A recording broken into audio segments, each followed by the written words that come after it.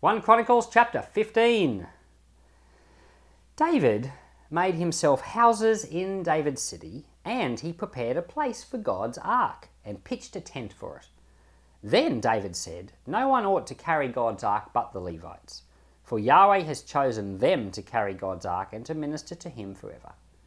David assembled all of Israel at Jerusalem to bring up Yahweh's ark to its place which he had prepared for it. David gathered together the sons of Aaron and the Levites, and of the sons of Kohath, Uriel the chief and his brothers, 120. Of the sons of Merari, Asaiah the chief and his brothers, 220. Of the sons of Gershom, Joel the chief and his brothers, 130. Of the sons of Elisaphan, Shemaiah the chief and his brothers, 200. Of the sons of Hebron, Eliel the chief and his brothers, 80. And of the sons of Uzziel, Aminadab the chief and his brothers, 112. David called for Zadok and Abiathar the priests, and for the Levites, for Uriel, Asaiah, Joel, Shemaiah, Eliel, and Aminadab, and said to them, "You are the heads of the fathers' households of the Levites. Sanctify yourselves, both you and your brothers, that you may bring the ark of Yahweh, the God of Israel, up to the place that I have prepared for it. For because you didn't carry it at first, Yahweh our God broke out in anger against us, because we didn't seek him according to the ordinance." So the priests and the Levites sanctified themselves to bring up the ark of Yahweh, the God of Israel.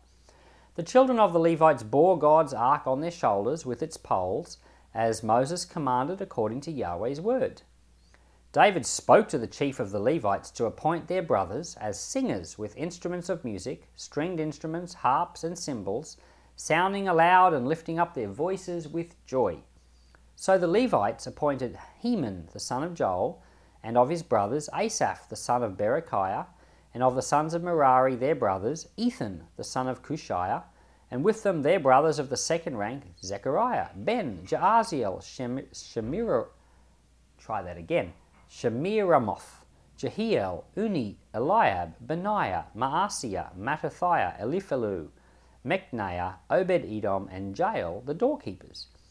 So the singers, Heman, Asaph, and Ethan, were given cymbals of bronze to sound aloud, and Zechariah, Aziel, Shemiramoth, Jehiel, Uni, Eliab, Maaseiah, and Benaiah, with stringed instruments set to Alamoth, and Mattithiah, Eliphalu, Micniah, and Obed-Edom, Jael, and Azaziah, with harps tuned to the 8-string lyre to lead.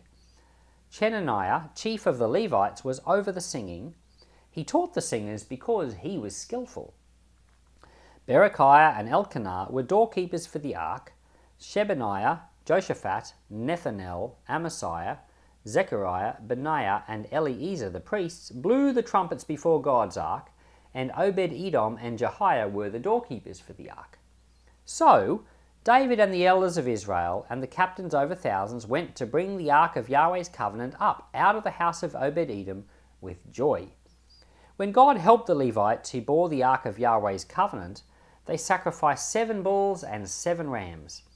David was clothed with a robe of fine linen, as were all the Levites who bore the ark, the singers, and Chenaniah the choir master with the singers, and David had an ephod of linen on him.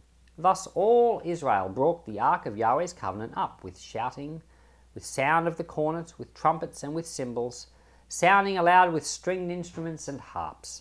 As the ark of Yahweh's covenant came to David's city, Michal, the daughter of Saul, looked out the window and saw King David dancing and playing, and she despised him in her heart. So in this chapter, they finally bring up the ark of the covenant the right way this time, and they do it with the help of the Levites. And now David, it says in the first few verses, he prepared a place for the ark. So David not only wanted God's presence in his city, he prepared for it.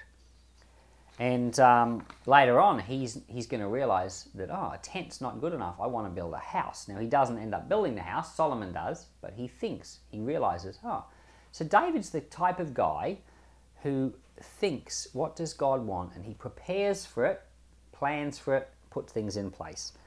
So it's a little bit like a man who courts a girl. He thinks to himself, I like that girl. I want to have her in my life. What can I do? He prepares, and so he might, have a shower, put on perfume, make himself look nice. He puts the best foot forward. So David does the same with God. He tries to court the Lord, he prepares. And so that's what's cool about David. He's not only interested to know what God wants, he gets himself ready for it too. And then it goes on to list the 6 groups of Levites, and it says there was Kohath. It says of the tribe of Kohath, Uriel, the chief, and his brothers, 120 people. Merari, of that tribe of Merari, Isaiah, the chief, and his brothers, 220 people. And it goes through these 6 groups: Kohath, Merari, Gershom. Now those 3 are the sons of Levi, but then weirdly it goes on to say 3 more groups: Elisaphan, Hebron, and Uzziel. 3 more groups. One of the commentators says, we don't know who these 3 groups are.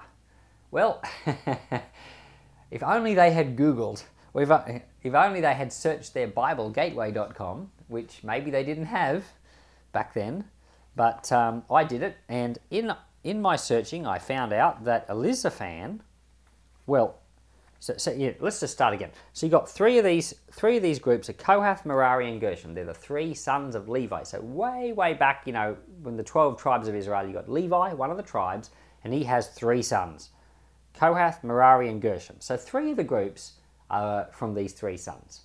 Fine. But what about these other 3 groups?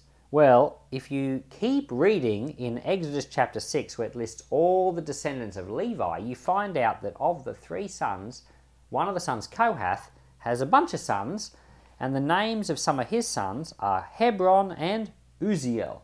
So, okay. And then one of those sons, Uzziel, one of his sons is called Elisaphan. So these next 3 groups here are actually all descendants of Kohath. So you've got Kohath, Gershom, and Merari, but one of them, Kohath, these other 3 groups, Elisaphan, Hebron, and Uzziel, are 2 of them are sons and one's a grandson of Kohath. So technically speaking, 4 out of the 6 groups here are all from Kohath, and that's the priestly group. That's the group where the priests come from, and the other 2 groups are Merari and Gershom. So technically, 4/6 are from Kohath and 1/6 are Merarites and Gershomites. And when you add up all the numbers, it comes to 512 people from Kohath, 220 from Merari, 130 from Gershom, 862 people in total. I don't know if there's any significance to the numbers, but I just added it up just to see. And so there you go.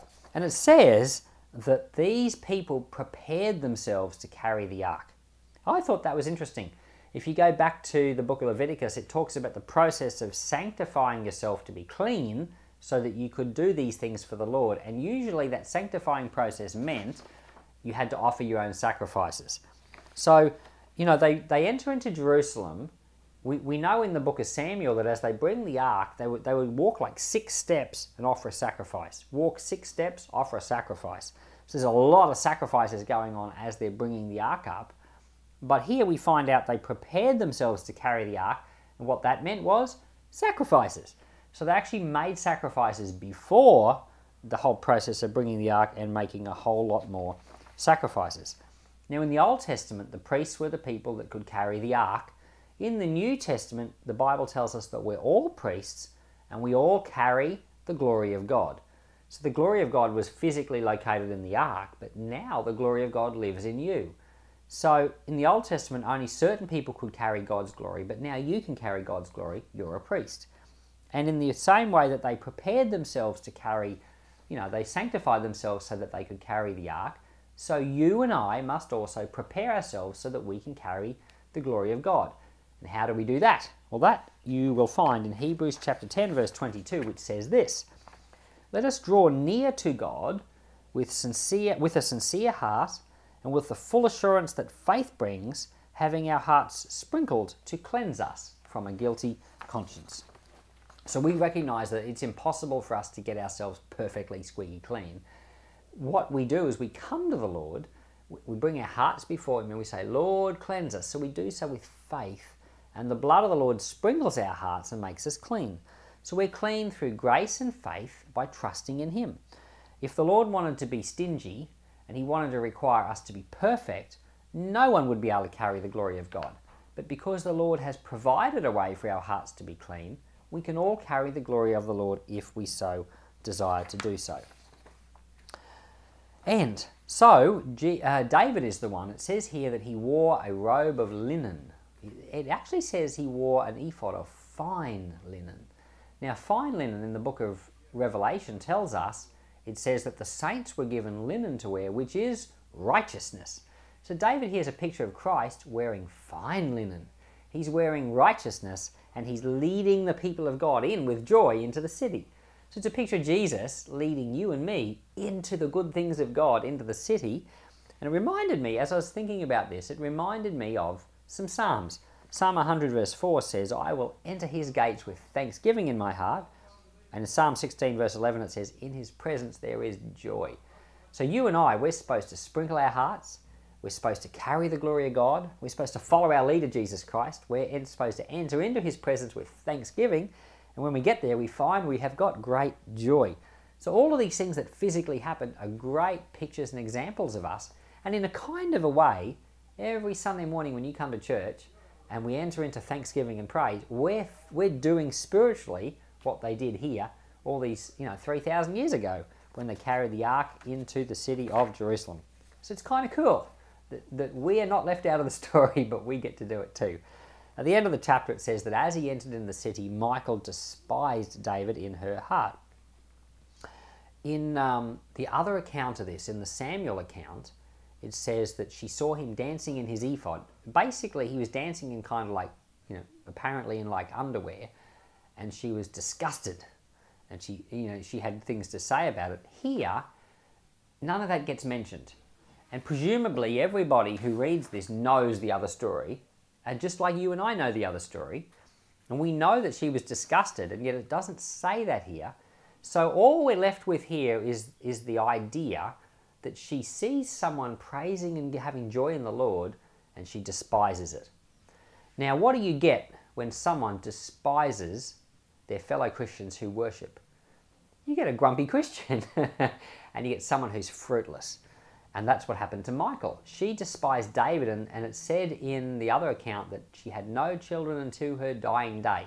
Now, the reason she had no children was because David, to put it bluntly, wouldn't be intimate with her anymore after that. He had a lot of wives, and now he's got this one who's grumpy, and he's not having anything to do with her now because she's out of sorts. And but here in this account, we don't have any of that detail. All we have is an example of someone who despises the worshipping of the Lord. We have a grumpy Christian, basically, and they become fruitless. So when you or I become grumpy, we despise what our fellow believers are doing, we despise their joy, we despise their enthusiasm for the Lord. It actually does make us fruitless. But on the other hand, the other thing is true, and we appreciate our fellow Christians, and we're so glad to see them happy, and we participate too. It makes us fruitful. Thank God for that. So Lord, we want to be fruitful. Fill us with the joy of the Lord. Lord, we want to carry the glory of God just like these priests and Levites, how they carry the glory of the Lord. We want to be people who carry the Lord everywhere with us. We want to be people who make sacrifices and carry the joy, be full of thanksgiving. Lord, make us be people like this. Make us fruitful, we pray. In Jesus' name, amen.